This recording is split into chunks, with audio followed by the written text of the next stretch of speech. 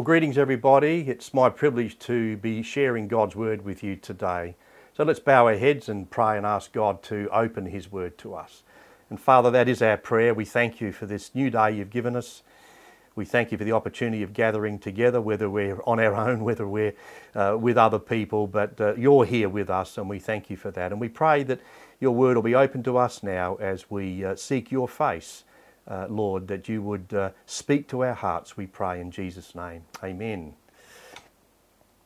In Nehemiah chapter 8, we saw last week that how the Israelites assembled themselves together and called Ezra the priest and the scribe to read God's word to them. So he did that from daybreak until noon. And the people evidently stood and they listened attentively for those 5 or 6 hours. Can you imagine doing that today? Imagine us doing that, listening to a sermon for 5 or 6 hours. I think we would struggle with that. But you need not worry, I'm not preaching that long today. However, that's the picture that we have in chapter 8. And you might say that in Nehemiah chapter 8, it was focused on God's word to them. And now in chapter 9, the focus is on their words to God, or their response to God. You know, it's interesting how that works because in the discipleship called Master Life, which we hope to run in our church in the not too distant future, there's a section called the Daily Master Communication Guide. This guide encourages and teaches Christians to have a daily quiet time of Bible reading and journaling and prayer. And the interesting thing is that there are 2 questions asked after each Bible passage that you read. And those questions are, firstly, what God said to me. And then secondly, what I said to God. Not only do I recommend the Master Life course, but I also commend to you those 2 questions in your own personal daily Bible reading and prayer time. You know, what is God saying to you as you read His Word? And just as a bit of a hint or a tip there, is there a promise? As you read God's Word, is there a promise to claim? Is there a command to obey? Is there a warning to take note of and to adhere to? What is God teaching me from this passage of Scripture? And what am I to do? What am I required to do about that? And so that's your response. God's Word to me, and what my response to Him would be. And in chapter 8 and chapter 9 of Nehemiah, the people of God were doing these very things.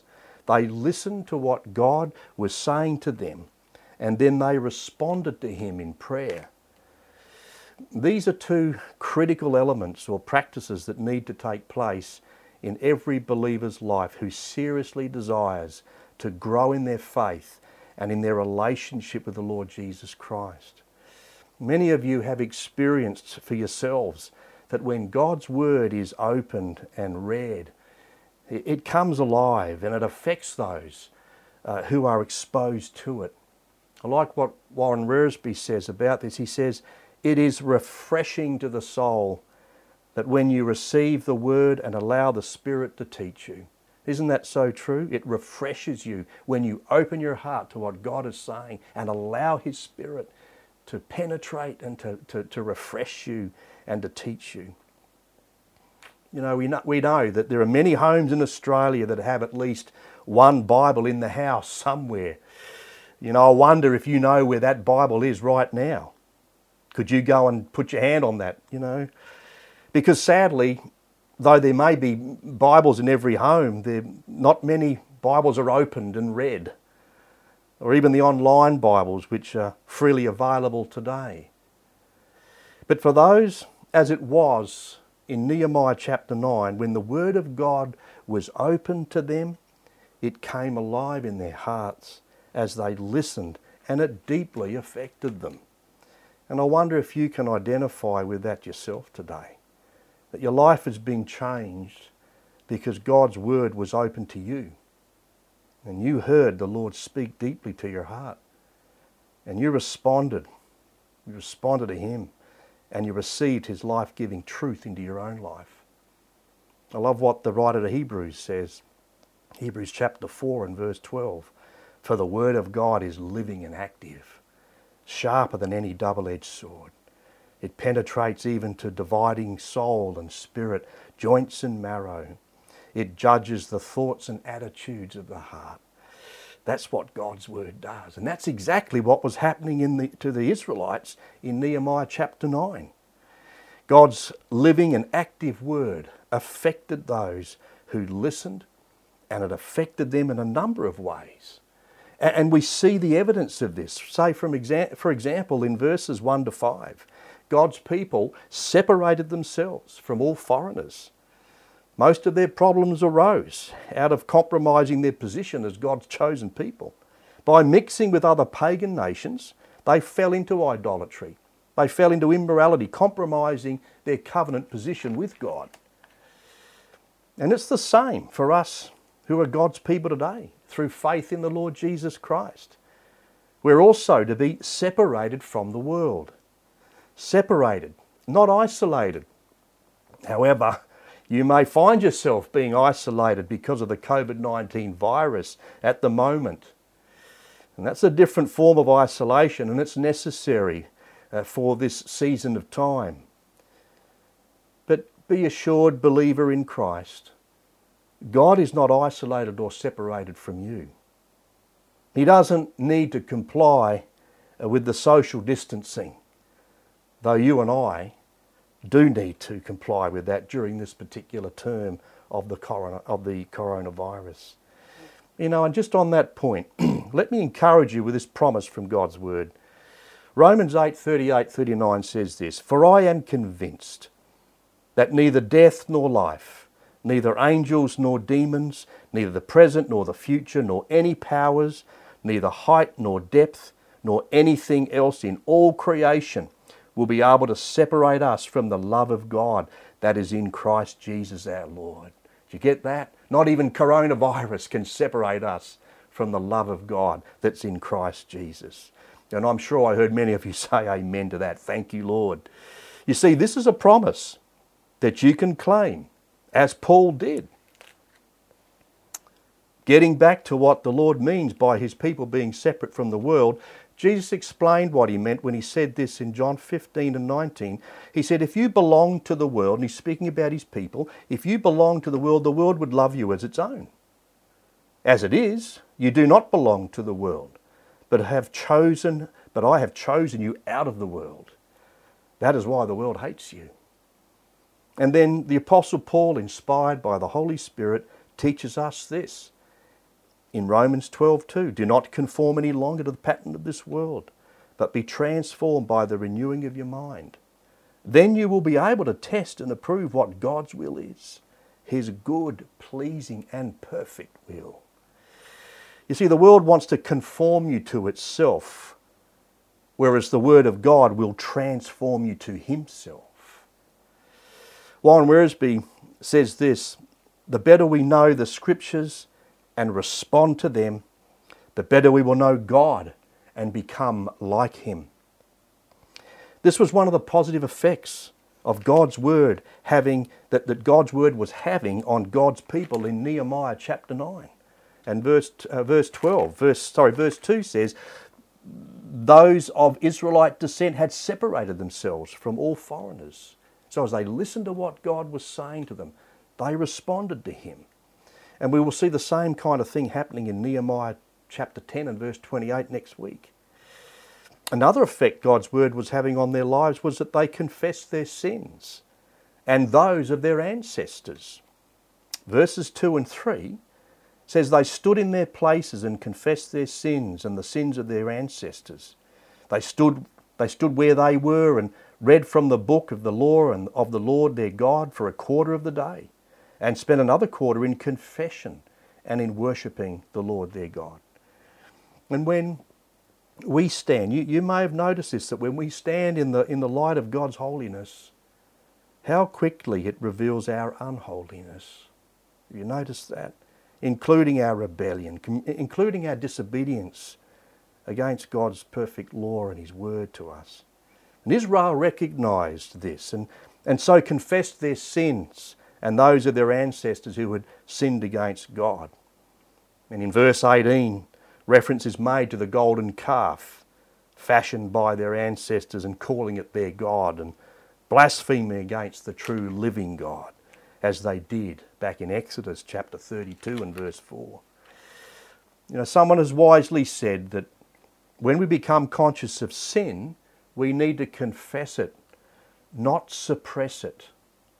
Let me say that again. When we become conscious of sin, we need to confess it, not suppress it. Confession will release you. Suppression will bind you. Remember the verse in 1 John 1 and verses 9 and 10 says, if we confess our sins, he is faithful and just and will forgive us our sins and purify us from all unrighteousness. If we claim that we have not sinned, we make him out to be a liar, and his word has no place in our lives. When a child of God knows his or her sins are forgiven, because they've confessed them to Lord, they've repented of that sin, they've confessed it to God and claimed his forgiveness, and they know that they've been purified from all unrighteousness because God promises that's what he will do because of what Jesus Christ did on the cross for us when he shed his blood to cleanse us from all sin. When we know this truth, does it not lead to worship and a thankful heart to God? It did here in Nehemiah chapter 9. The people, listen to what happened. They stood where they were and they read from the book of the law of the Lord their God for a quarter of the day, and they spent another quarter in confession and in worshipping the Lord their God. They cried out with loud voices to the Lord their God. They said, stand up and praise the Lord your God, who is from everlasting to everlasting. Blessed be your glorious name, and may it be exalted above all blessings and praise. They worship God. This is the God who forgives us of our sin when we repent of that and we confess and put it right with him. The brilliant scientist Sir Isaac Newton said that he could take his telescope and look millions and millions of miles into space. And then he added, but when I lay it aside and go into my room and shut the door and get down on my knees in earnest prayer, he says, I see more of heaven and feel closer to the Lord than if I were assisted by all the telescopes on earth. And my dear friends, the truth is, you will always see more on your knees before the Lord Jesus, who loves you and wants to reveal more of himself to you, than you will find in any other place. And then from verses 5 to 31, which has been described as one of the most beautiful prayers outside the Psalms, the Israelites reflected on their past history of God's amazing faithfulness and provision toward his people. Their reflections carry us with them through the stories that we find in Genesis with Abraham, through Exodus and Moses, and through the book of Judges, right up to their present situation. And they reflected upon the events that even when their forefathers rebelled against God, though he disciplined them, yet was still compassionate, was forgiving, he was gracious and merciful, and he did not abandon his people. Listen to verse 17. They refused to listen and failed to remember the miracles you performed among them. They became stiff-necked and in their rebellion appointed a leader in order to return to their slavery. But you are a forgiving God, gracious and compassionate, slow to anger and abounding in love. Therefore, you did not desert them. One commentator, L.O. Richards, he makes this point. He says this prayer mentions 20 sins of Israel, but 74 facts about God's character. God's marvellous grace is, as the hymn writer says, greater than all our sins. And I want to encourage you today that if you don't already include this as part of your own time with the Lord, begin the practice of reflection as you read the Scriptures. Reflect and recall the times that God has met you in grace and in mercy and in forgiveness. And as you reflect on that and as you're grateful to God for what he's done for you, it'll help you to forgive those who have hurt you. It'll help you to forgive those who have sinned against you. And that's what we need to do. We need to reflect on God's provision and on his protection. And then give him thanks. Bless his holy name. Remember those two questions. What God said to me and what my response is, what I said to God. Reflecting upon the Word of God in terms of your own walk with God is a good and healthy habit to form. Yet it also helps you in your perspective in life to have a healthy and properly balanced perspective in life as well. You know, because God never changes, neither does His Word or His promises to you and me.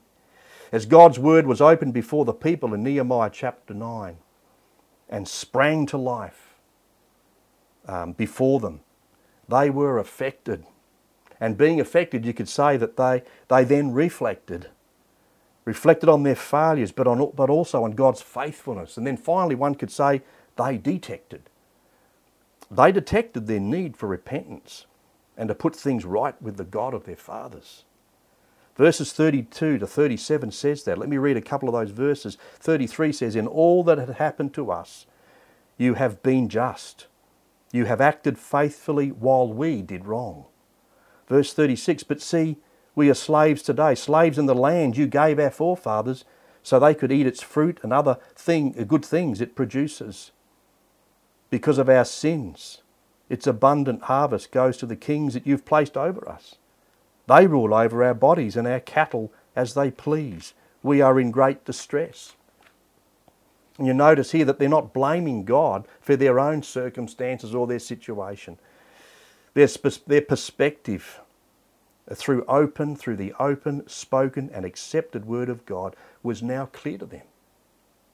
They knew it was right. And as they reflected, they detected that the problem was their own doing. They said, we did wrong. They said, because of our sins. God often does get the blame, even by His own people, when we ought to be blaming ourselves and owning our own faults and failures, not pointing to God or anyone else. Listen to how God, when He appeared to Solomon one night after the temple was built, God explained His position on sin among His people by saying these words, and I'm sure most of us know them so well. 2 Chronicles 7:14, "If my people who are called by my name will humble themselves and pray and seek my face and turn from their wicked ways, then I will hear from heaven and will forgive their sin and will heal their land." And I wonder if that could even be a word to us in our land today and in our world during this time of coronavirus. Could it be a word from God to us in these circumstances that we find ourselves in? You know, at home we have this beautiful bougainvillea growing. It has a magnificent purple flower, but the thorns are vicious. And I can remember one of these thorns one day when I was pruning this thing back. One of these thorns from the branch fell onto my arm and it got stuck in my arm and it made it bleed. Well, I removed the thorn and washed the wound and I put a Band-Aid on it. A few days later it was still quite red and sore and a little bit swollen. It wasn't healing, something was wrong. And a closer examination, when I sat down and looked at it more closely, revealed that some of the thorn was still stuck in the wound. So I squeezed it and out came that remaining thorn along with some other unpleasant stuff that you probably might imagine, or maybe you prefer not to imagine it.